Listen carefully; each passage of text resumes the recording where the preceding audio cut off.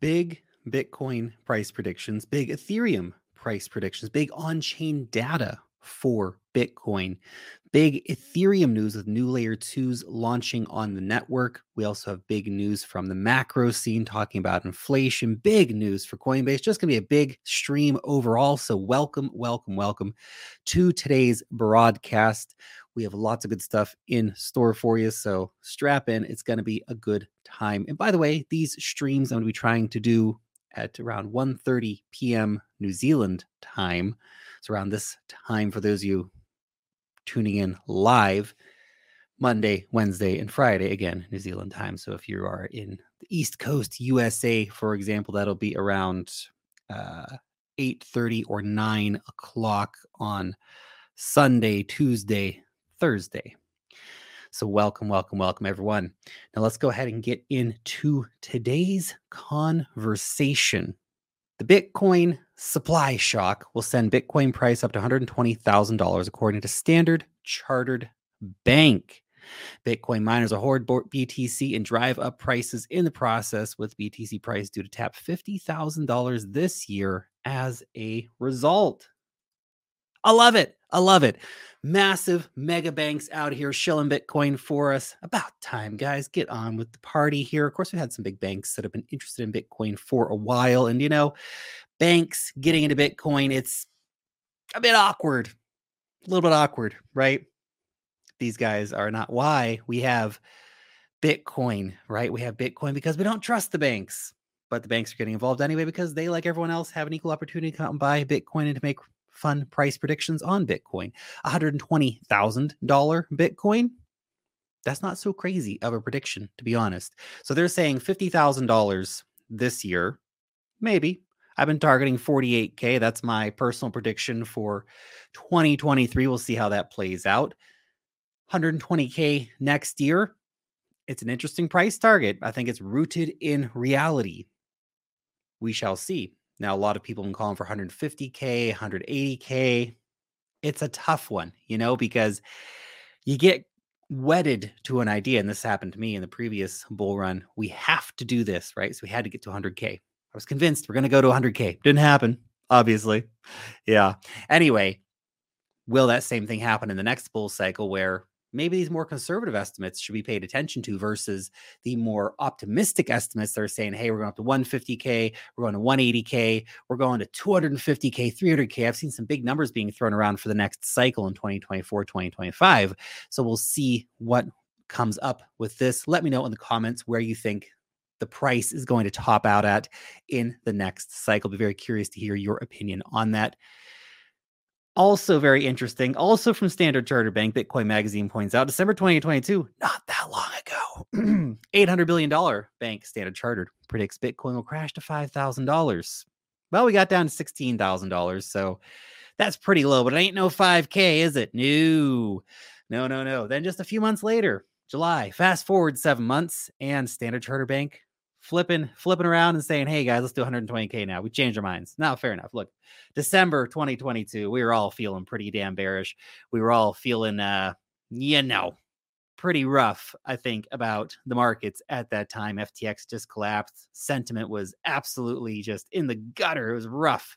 But the narrative is changing, as they point out here at Bitcoin Magazine. We also see some others throwing their hat in the ring. Matrix Ports year-end 2024 prediction for Bitcoin. Bitcoin can reach $125,000. A strong performance that fuels bullish sentiment. Sure, 125K. Yeah. What's the difference of a few $1,000s between friends here, right? We shall see again where it all ends up. We're seeing a lot of big price predictions starting to come out as the market flips more bullish, as we start entering this period of cautious optimism in the market, where people are saying, hey, yeah, I know it's been pretty rough for a while, but maybe things are not going to be that bad. Maybe things are going to go okay. Maybe we're all going to make it, right? We will end up being all right in this cycle. So we'll see where we end up. Definitely interesting to see all these big predictions coming out. Of course, now that we had BlackRock and all these other players trying to get their Bitcoin ETFs again, that is the fuel that sends Bitcoin up to 6 figures, right? So that's where the money is going to come from to get us pumping up like that.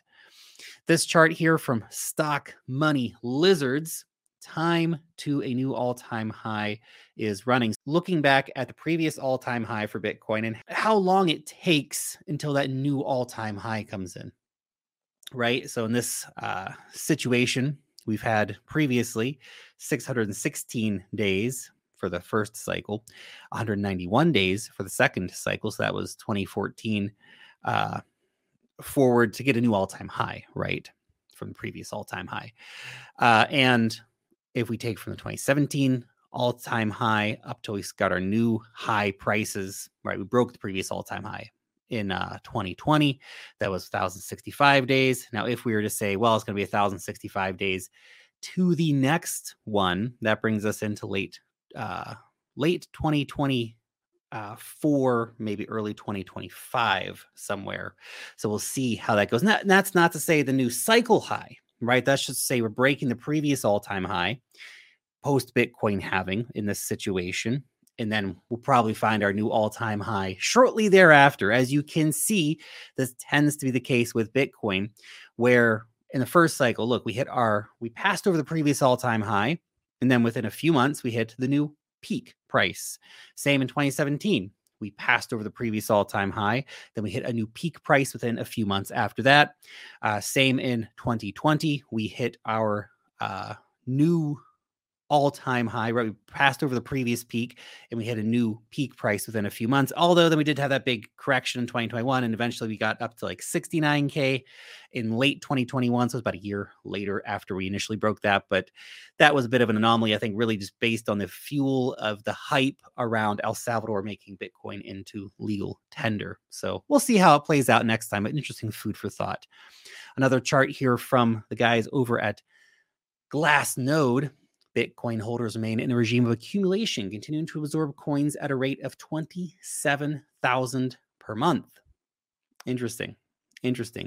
So many different charts, and they basically all say around the same thing, is that a massive accumulation is happening right now from small accounts to big accounts and right on through, right?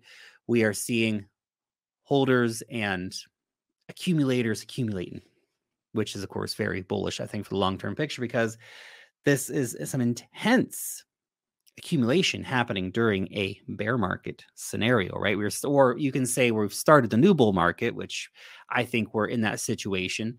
But the new bull market, this is the time when people are still not really feeling like things have changed. We're still a lot of pessimism. People are still down massively on their portfolios, those who have held and didn't capitulate at some point. So that mega bullish sentiment really hasn't come back into the market yet. However, people are still showing up and buying Bitcoin despite all the crazy, right, that's gone on. People are still showing up and buying BTC, and I love that. Next one here, this is supply in profit and supply in loss. So as they point out here, Bitcoin prices have reached the 30K midpoint of the 21-22 cycle, with several metrics approaching levels associated with a reaccumulation period seen in past cycles. Inscriptions are cooling off. That's the sort of Bitcoin NFT thing that we had going on. And monetary transactions are picking up steam once again. So we're seeing the kind of indicators that are saying, well, we're now actually in a reaccumulation period. Again, a lot of indicators showing that that is the period of the market that we're in. We've exited the worst of the bearish trends, and we are in a reaccumulation period. Now, I'd like to point out that so much of this can be undone by a massive U.S. recession, a brutal U.S. recession, right? And we're going to talk, more about the idea of a recession. However, if we get a really bad economic situation playing out at the end of the year for the USA, that could really derail equity markets, which would derail crypto markets, most likely. Remains to be seen exactly how it all plays out, of course. And we may get that soft landing still for the U.S. economy. So we'll see how that plays out. Next one here for you, Bitcoin bear market rally performance. So Bitcoin prices have reached the 30K midpoint of the 21-22 cycle. Several metrics, again, approaching that level of a reaccumulation period. So we can see here once again, that we are in that bear market recovery situation. It's a very, very similar pattern that we're seeing right now to what we saw in 2015, to what we saw in 2019, to what we saw in 2020. So it's very interesting to see these on-chain indicators looking very similar to how we've seen them look before previous news cycles take off. Fascinating, right? Before we get into a few more charts here, if you are a trader, do get yourself an account over on Bybit. It is the best place for trading futures. Also, great spot altcoin markets, super popular copy trading service as well. So if you are a trader, use the link down below in the description to check that out. And you'll also be eligible for up to $30,000 in deposit and trading bonuses. So go and get amongst it if you are a trader. Now, the next chart from Glassnode I want to talk about with you here is that there's around 592,000 Bitcoin with a purchasing price of $30,200, which is kind of around the current spot prices. Now, that suggests small price fluctuations in either direction will send 3.45% of the circulating supply into a position of profit or loss, respectively. Now, what's interesting is we've seen these massive, massive accumulations of Bitcoin right around the 30K mark. The next big accumulation zone down was at the 26.8K mark, which is why 26K was such an important level. And of course, down at 16.5K, which basically was the bottom, right? Right around the bottom. That was 637,000 Bitcoin accumulated in that zone. So we have these massive, massive price points around these massive areas of price support. And so these are really important to point out because those areas for Bitcoin then represent very strong lines where the people who bought there, some of them might want to just get out and get their money back and say, hey, I bought $30,000 a year ago and it went down and it's back up. I'm going to sell your money out and get out of this thing, right? But on-chain data doesn't necessarily suggest that that's going to be the case. What is more likely is that the people who bought at 30K are likely to be holding around 30K and hoping for higher prices, especially now that we have the Bitcoin ETFs and all this kind of stuff in the works. Selling your Bitcoin that you've been holding on to for a year, maybe that you bought at 30K last year, you're still holding on to, looking at everything that's forming up right now, not necessarily the most logical decision, we would say. Also interesting to see how much Bitcoin has been exiting exchanges. So this chart right here, this is from Coinbase. This is the balance on Coinbase in particular. We can see that in March 2020, Coinbase had about 1 million BTC. That has now dropped to about 440,000 Bitcoin. And you got to remember, Coinbase is the organization that all these big financial institutions like BlackRock and Fidelity and Invesco are going to be working with for their Bitcoin ETF products. So we've seen massive amounts of Bitcoin being bought and taken off exchanges. And you have to remember, Coinbase is basically the go-to Bitcoin provider for major US financial institutions. Yeah, I know these new players are showing up, but all these other big financial institutions, they've got, I think Coinbase came out and said that at one point they have almost half of the top 100 financial institutions that have accounts with them. Those people have been buying Bitcoin. Those organizations have been buying Bitcoin. Very, very interesting, right? We also see on-chain data showing us here that we have 1,007,329 addresses. That was yesterday. There's probably a few more today that hold 1 Bitcoin or more. This has been incredible accumulation. We've seen this number rise by almost 200,000 addresses in the last year. During the bear market, a lot of people looked at Bitcoin and said, now's the time to buy.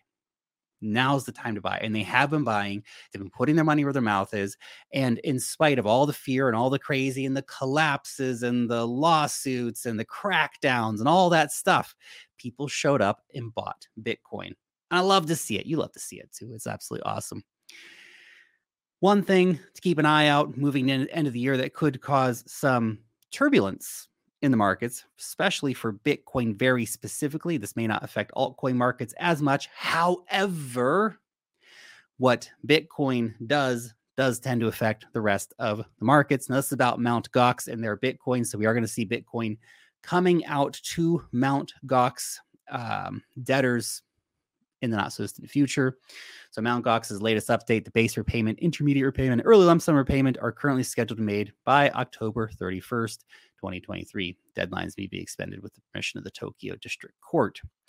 So we knew a lot of this already, but just a reminder that there's these big sales that still can come into play, that there's these big liquidity events, if you will, that can still affect the Bitcoin market very, very specifically.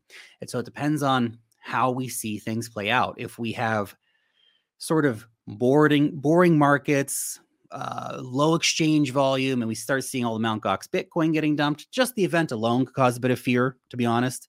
And the amount of Bitcoin, honestly, these days, it is a lot of Bitcoin, but at the same time, the market's big enough and mature enough that it can't absorb that hit. But the fear alone might freak people out a little bit that the Mt. Gox Bitcoin is coming. Let's all panic. That's probably going to be worse than the bite, right? The bark of Mt. Gox could be worse than the bite of Mt. Gox. So we'll see how that plays out. That's something to keep an eye on for later in the year. But it'll be interesting to see if we, for example, see the Bitcoin ETFs getting approved around the same time. Does that balance it out? Or is it just such a bullish event that all this Bitcoin being released from Mt. Gox doesn't even matter anymore? And I liked this meme. It's the mid-curve meme, right? It's a very powerful meme. And there's always something going on in the markets. There's always some crazy, whether it's good or bad or whatever it might be. But generally, if you want to make money in the markets, you do have to take risks. And everything's a risk. Even holding cash is a risk for a variety of different reasons. But a lot of people, they want to wait for the perfect time. A lot of people want to wait for everybody to say, well, it's a safe time to invest now. Now's the time. See, the media is talking about it, your uncle's talking about it, and that's, of course, usually the most dangerous time to invest. If you want to make money in markets, you got to take the risks. You got to take the risks. There's really no ifs, ands, or buts about it, right? On the far end of the spectrum is the risk takers who take risk because they're just crazies. They're degenerate gamblers, they're apes, whatever you want to call it, right? And then on the other end of the spectrum, you have the gigabrains, right? The Chads who are just saying, I should take more risks because I understand the risks and I know that.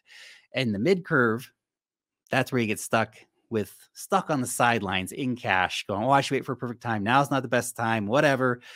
I could have bought then, so I'm going to wait for a better price. Price will go back to all these things, right? Instead of just accumulating. I've been trying to keep it simple with my approach to Bitcoin for the last couple years, to be honest, but certainly during the bear market, just steadily accumulating every week. And it's been paying off pretty good so far, at least. Also, you need to keep it in mind with the markets that it's not easy. A lot of people think it's easy. And in a bull market, when every coin's going up 100% a week, well, we feel like it's easy, right? But it's not easy. Markets are hard, right? The expectation things are just going to go up forever and it'll be great. The reality is that you're going to have a much harder road of lonely stacking and going against the herd if you really want to make money, taking risks and all these kind of things. So something to keep in mind. Crypto Lifer, thank you very much for the super chat there. Love you too, man. Appreciate it. Of course, we'll be doing some questions for you guys at the end of the stream. So hold those questions. I'll be answering them for you in a little bit. But now it is time to jump in and talk a little bit about our old buddy, Ethereum. So this one is very interesting. This is the $50,000 Ethereum price prediction from Van Eck, a major financial institution. So let's have a look here at what Van Eck has to say. The bullish scenario for Ethereum. Van Eck's valuation model is based on several key building blocks. So this is not the sort of pie-in-the-sky price target that's so commonly promoted by super bullish crypto enthusiasts. Guilty. That's probably me. Anyway, the first building block is Ethereum's revenue model, which relies primarily on transaction fees. The second building block is Ethereum's coin supply, which is actually decreasing over time. We've talked about this, of course, many times here on the channel. These bullish factors that are all coming together for Ethereum, basically, bull mega juice, if you will, increasing demand, all the ETH going into the staking supply, the burn, and all these different things, increased layer 2 activity, et cetera, et cetera. So they go on.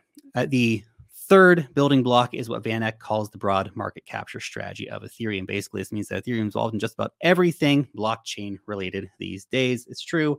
They have the first mover advantage. They have a big moat around them as well. So I can understand where such a prediction come from. This is by 2030, by the way. So 50K by 2030. So they go into a few different things here, talking about layer twos, talking about, again, those factors we just talked about. Although the Motley Fool guys, they have a thought on whether this is realistic or not. Given all the above, Van Eck appears to be too aggressive in its growth assumptions for Ethereum. For example, Van Eck currently projects revenue for the category of metaverse, social, and gaming to balloon by 50x in its bull case scenario. Counting on massive growth in this category seems flawed, given that the metaverse investment thesis has completely imploded over the past 18 months. Oh, wait until the metaverse comes back. It will at some point, probably. We hope.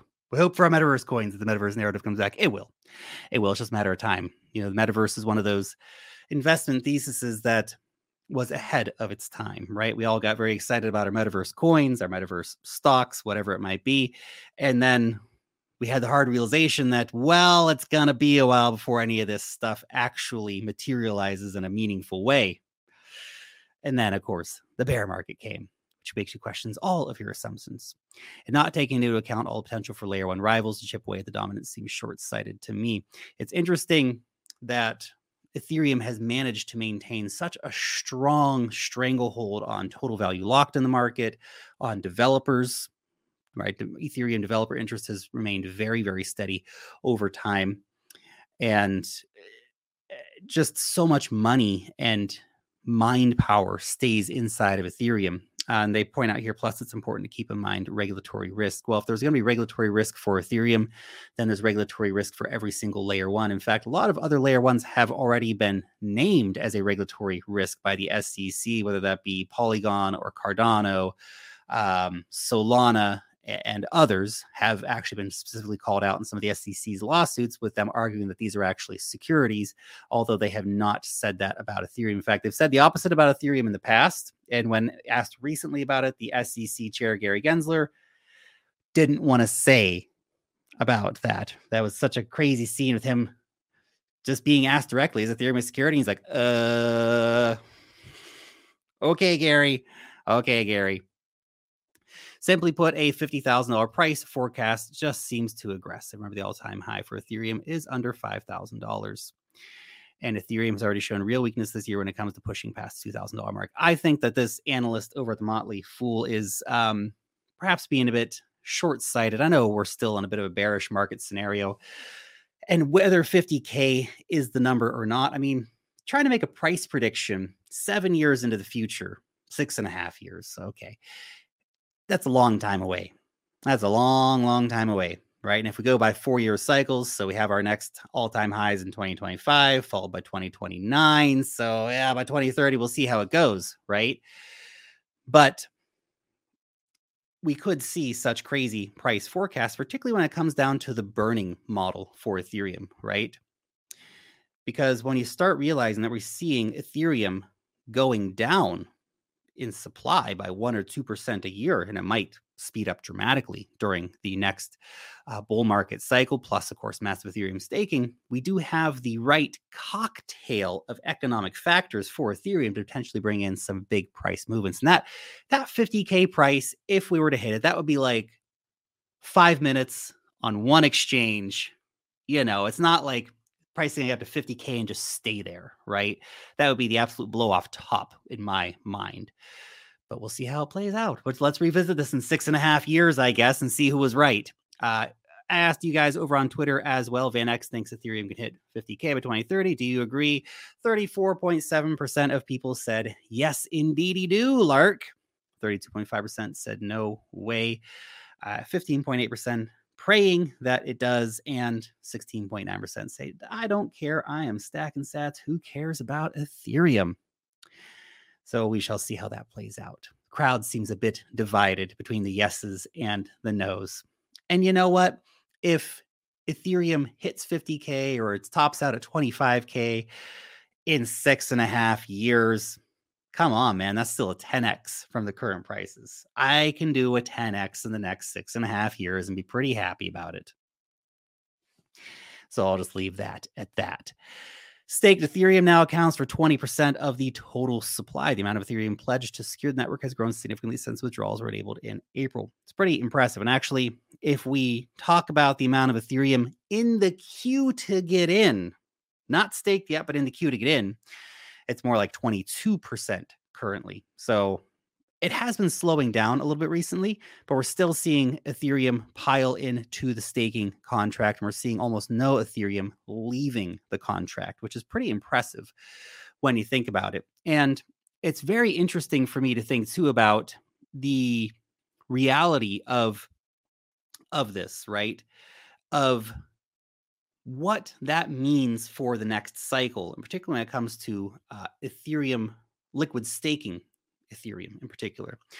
The guys over at the Defiant News, Ethereum reached the milestone over 20% of validators, 20% of all circling ETH, now staked by 745,000 validators. One concern about centralization persists as Lido Finance counts for more than 30% of the total of staked Ethereum. Now, Lido Finance is not just one organization. There are many staking providers, all contributing to one protocol. So there's that to keep in mind. But I do wonder if we see next cycle, okay, look, next cycle, it's going to be, Ethereum gets up to $12, $13, $14,000, let's say as a number, right? And when that peak comes in, we're going to start seeing a lot of people rushing for the exits, except that with the current amount of staked Ethereum, it was like a 2-year exit queue to get all that Ethereum out. And some people are going to be staking for multiple cycles. They're not going to withdraw their money, but some people will. Some people will withdraw their money.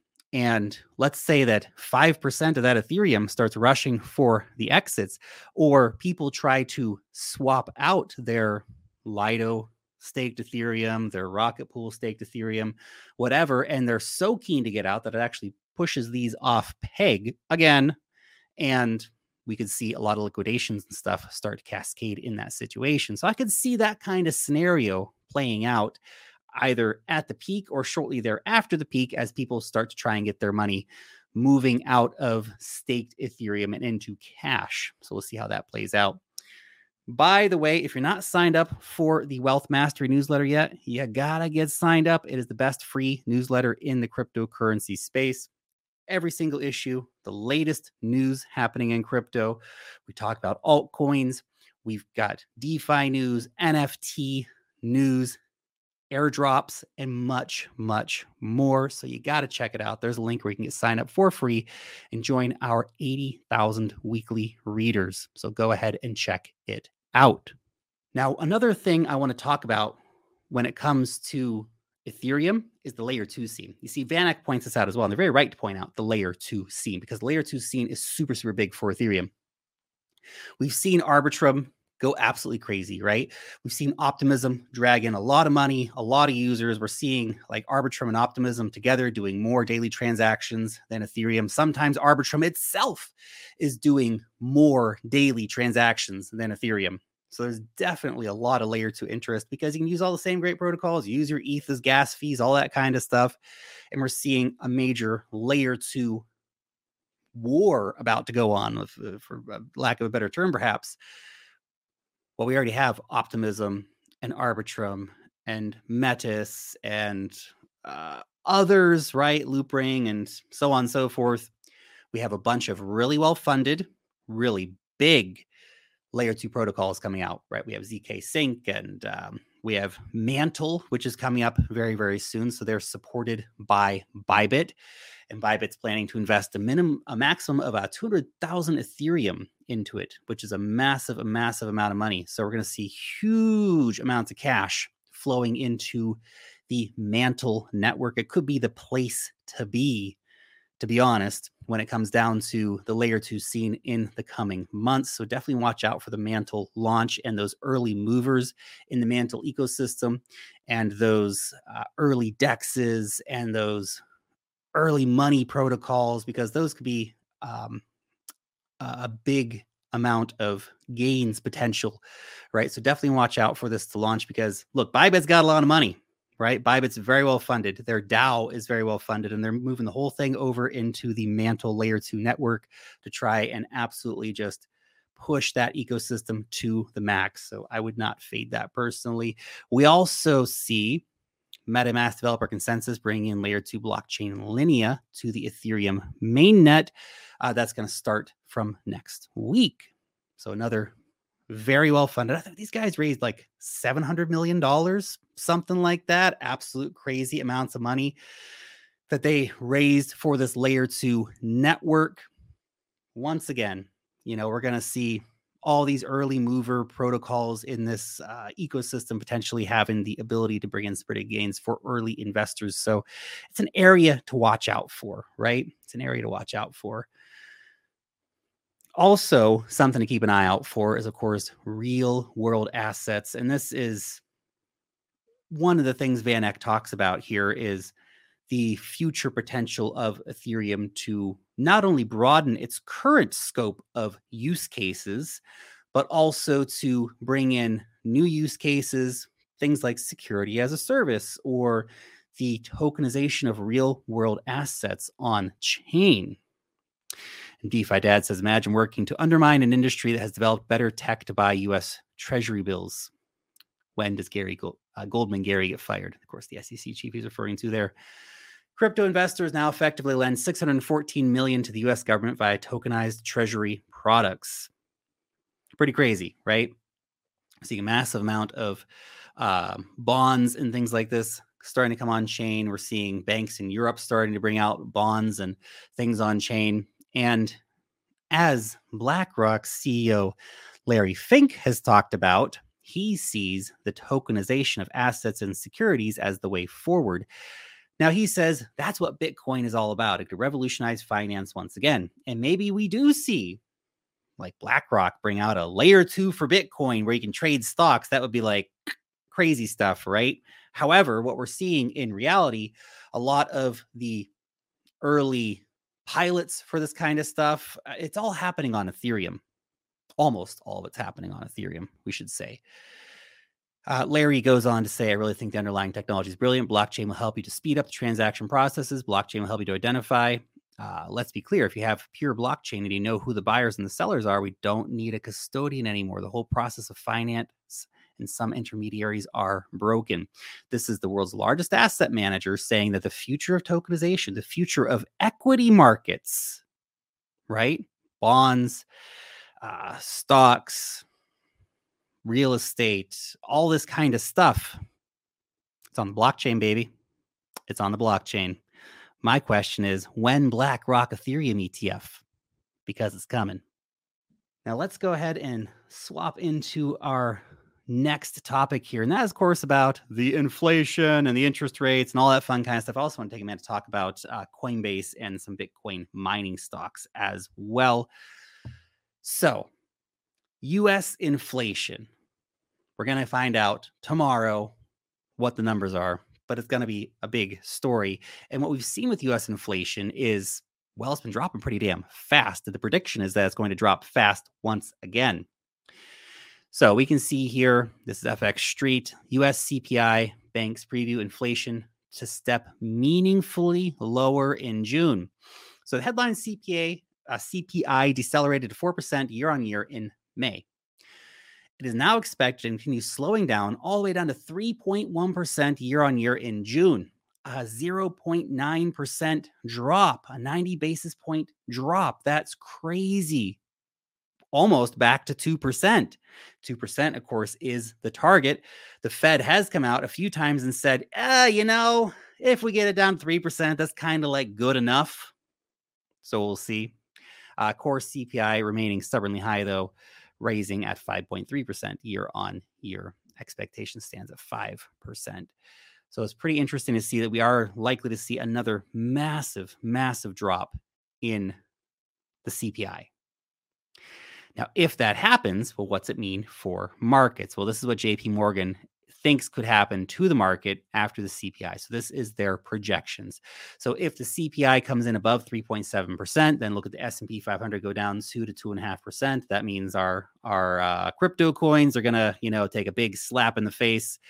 CPI between 3.3 and 3.6%. That's slightly above forecast. Then move down the markets of 1 to 1.25%. If we see 3 to 3.2%, basically right on par with the prediction of 3.1%. So even a tiny deviation to the upside, then we see actually markets going up between 0.5% to 0.75%. CPI at 2.8% to 2.9%. So actually blasting through expectations, and we could see a significant market rally forming up. And should we see 2.7% or lower, well, bada bing, bada boom. Bob's your Uncle Fanny's your aunt, and the market's going to pump. At least that's according to JP Morgan. So we'll see how that plays out. JP Morgan, you can't trust them as far as you can throw them. They're pretty damn big, so you can't throw them very far. But yeah, we'll see. I generally agree with this analysis, though. You know, if we come in better than predicted, markets should take it pretty favorably. Worse than predicted, markets will not like it, because it will likely mean that when the Fed meets on July 25th here, bada bing, bada boom, that we could see the interest rate hikes. You see, if we get like 2.9%, for example, then the market starts to go, well, maybe the Fed's not going to raise interest rates again, because raising interest rates at this point would only cause pain, unnecessary pain in the labor markets for lenders and borrowers and all this stuff, when inflation is just dropping like a rock under 3%. So that is why markets would get bullish in this scenario. And the inverse is true, is that if inflation doesn't come down as much as predicted, then it almost means certainly that we are going to see another rate hike. And the Fed's basically projected out to us that we could see 2 more rate hikes coming. So if that's the case, markets are not going to love that by any means. It puts a lot of stress on these overly bullish markets that we've seen here over the last 6-7 months. It's been crazy. We've had very, very bullish markets. And yet the Fed has raised right through that entire process. So it's pretty crazy. By the way, as Satoshi Flipper points out here, the 2-year U.S. Treasury is getting rejected at 5% resistance is super bullish for stocks and Bitcoin. That's because everyone is expecting the inflation to go down and stocks to go up. So we'll see how that plays out, of course. Bar chart here saying, well, we're actually in a time of pretty big greed in the stock markets. Market momentum, extreme greed. Stock price strength, extreme greed. Stock price breadth, extreme greed. Put and call options at extreme greed. Market volatility is neutral. Safe haven demand at greed, and junk bond demand at greed. So we are seeing a very greedy time in the market. And you know that when we start seeing greed in the market, it's a time to take a pause and go, is this a moment for caution? And look, we can stay in greed for a long time. Make no mistake about it, but we also may not, right? Usually when we start getting extreme greed readings is when to start thinking, well, maybe some of this stuff is going a bit crazy. And we've seen some huge pumps in the stock markets in particular recently. Crypto has been lagging behind quite a bit. We haven't had a great year for Bitcoin overall. See a nice price rally, obviously. Other major coins as well. But the stock market has really been doing some pretty awesome stuff this year. Again, it's such a reminder of 2019, where we had the stock market, the S&P 500 hit like 5 new all-time highs, or 4 new all-time highs within 2019 alone, whereas Bitcoin only rallied up to 14K, which was 30% lower than the previous all-time high, which is where I get my 48K prediction from for Bitcoin potentially this year. 3 Federal Reserve officials say that higher interest rates are needed to reach the Fed's 2% inflation target. Yeah, like I said, they want to keep raising the rates, in spite of the fact that they probably really don't need to raise rates anymore. The Fed is pretty bad at reacting to these situations. So they start too late, they go too long, they react too slowly. But that 2% inflation target, I mean, if we get back down to 3%, man, I'm telling you, it puts a lot of pressure on the Fed, because making big rate hikes at that point seems a lot less sensible, to be honest. Now let's talk about some Bitcoin stocks and some Coinbase stock news. So Vanguard, $7.2 trillion asset management firm, has recently increased its investment in Bitcoin mining stocks, bringing its stake to more than $560 million worth of shares. So that is a pretty damn big move. We're seeing these big asset managers getting into the Bitcoin game, right? my story. Okay, anyway, I forgot exactly which of the stocks they've bought, but they've been buying big time into Bitcoin mining stocks. It's been pretty damn impressive. It's been pretty damn impressive to see them putting so much money into these Bitcoin miners. Bitcoin mining stocks have actually been pumping off pretty good recently as well. So big money is noticing, and it's a way to get exposure to Bitcoin via the stock market before Bitcoin ETFs actually come into play. So last cycle, we saw Bitcoin mining stocks absolutely rage, usually pumping a lot harder than Bitcoin itself in many situations. So Bitcoin mining stocks actually end up being even better investments than Bitcoin. MicroStrategy as well. So a lot of people are watching MicroStrategy because they have such an ungodly amount of Bitcoin in their stack. Coinbase shares up 50% since the SEC lawsuit. Pretty crazy, right? Coinbase gets sued by the SEC and the stock pumps, but it's pumping for a particular reason because all 5 of the CBOE's spot Bitcoin ETF applications have reached surveillance share agreements with Coinbase. Interesting, right? So Coinbase is about to find itself at the nexus of all Bitcoin ETF activity in the USA. That bodes well for the Coinbase stock. My Coinbase stock purchases feeling pretty good. And I've been stacking up a lot this year. I actually went to buy some today and I realized, man, the stock's up to $90. Maybe I'm not going to buy any today. Maybe I'll see if that cools down and I can pick up some more at 60 or 70 or something like that. Because I wouldn't mind to have some more Coinbase stocks, but at the current price, I've probably got enough. But if it goes cheaper again, if we see a bit of a cool down in the hype, then maybe I'll pick up some more Coinbase stocks.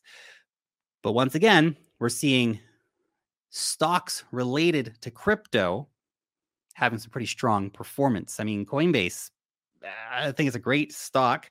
And initially, when Coinbase released their stock, I bought some. But just before I bought some, I was thinking, do I really need to buy crypto stocks?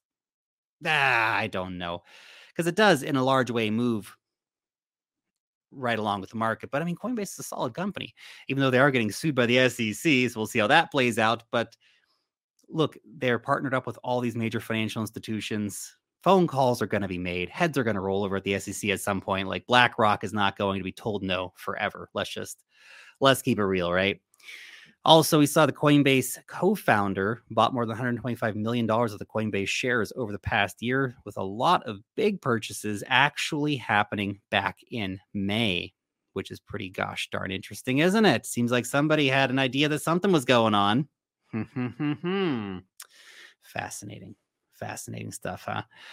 Okay, well, that is some pretty good news for today. Lots of big Bitcoin news, lots of big Ethereum news, and of course, lots of big news about inflation, all kind of stuff. So now let's open up the floor to some questions. If you have some questions you'd like me to answer, I'd be happy to answer a few questions here for you. So please do hop in and feel free to ask a few questions. I'll stick around for the 10 minutes or so. If you'd like me to answer any questions for you, please do let me know, and I'll try to answer as best I can. If you ask about some specific altcoin, I may or may not have any information about it for you, but hey, we'll see. I might have an opinion. So drop it in. Let me know what your questions are, and I can answer a few questions here for you.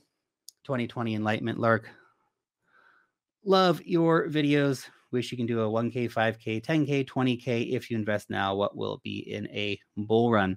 That's an interesting video idea, to be honest, or some interesting conversation. Maybe we'll do that one of these days soon, talking about how to get ready to make money in the bull run, essentially. So I'll keep that idea in mind. Lark, what are your thoughts on Solana? Well, I very well timed my is this the end of Solana video? It's basically the bottom of the price of Solana. However, I think Solana has maintained a strong interest from some pretty big players, some pretty big VCs. Developers are still there. Projects are still there. It's taken some big hits. But if Solana can keep moving forward, the tech, it's a very fast blockchain. It's very cheap to use blockchain. They've got a very clear value proposition for gaming and all this kind of stuff. So I think Solana can definitely still prove a lot of the haters wrong, even though they've definitely taken some big hits. The sentiment around Solana in a lot of ways feels like the sentiment around Ethereum in 2019.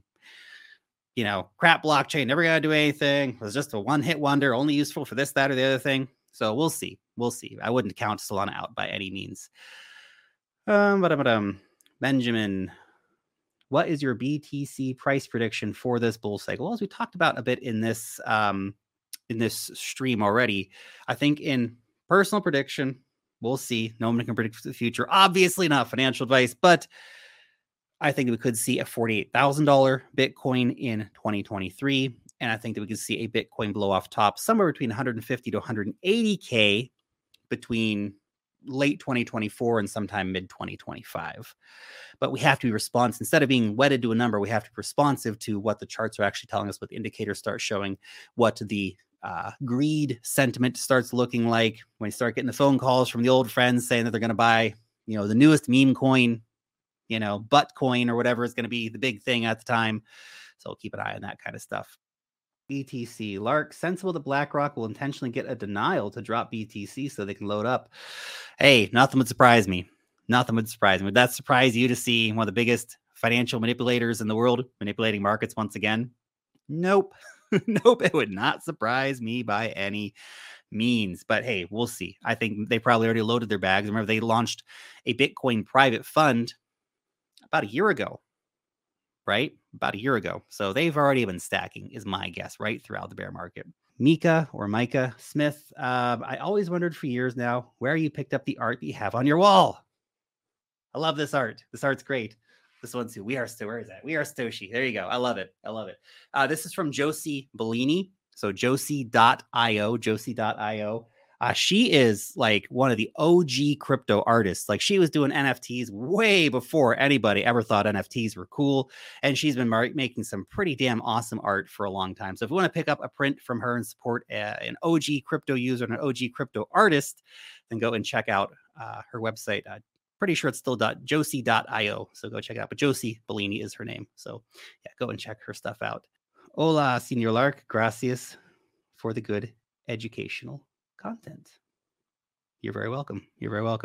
Greg, not a thank you, but not a question, but thank you for sharing knowledge. I've learned so much over the last year and a half. Thank you, Greg. Thank you. It's a hell of a learning curve, to be honest, getting into crypto, so yeah, absolute crazy stuff.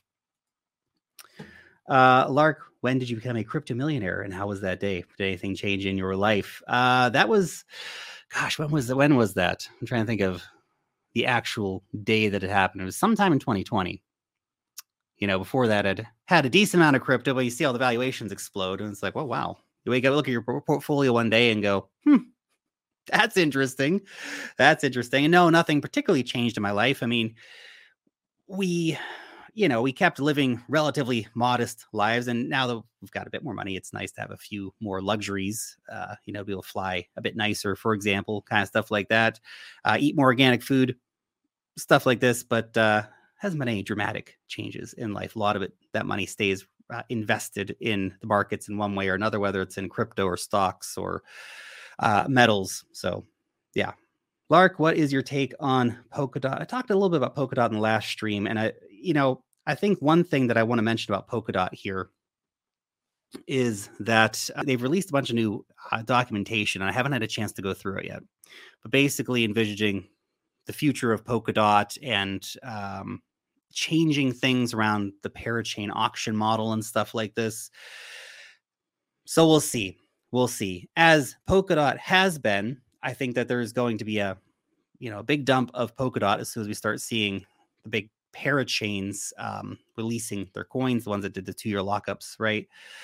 So we'll see. We shall see. Polkadot, I think the technology still remains very solid. I think there's still a lot of developers very interested in building on Polkadot. Polkadot's kind of like the Cosmos vibe, right? It doesn't get the kind of love and attention that it needs, but definitely people pay attention. We see chains building on top of it, things like Moonbeam, which could be a big one for the next cycle. Got a bag, obviously. So yeah, don't count Polkadot out by any means, but I think that the DOT token model around parachain bonding, it's not the best model necessarily moving forward. And I think that we saw demand fall for parachain auctions real fast. So we'll see how that goes. Free Mind, thoughts on Injective?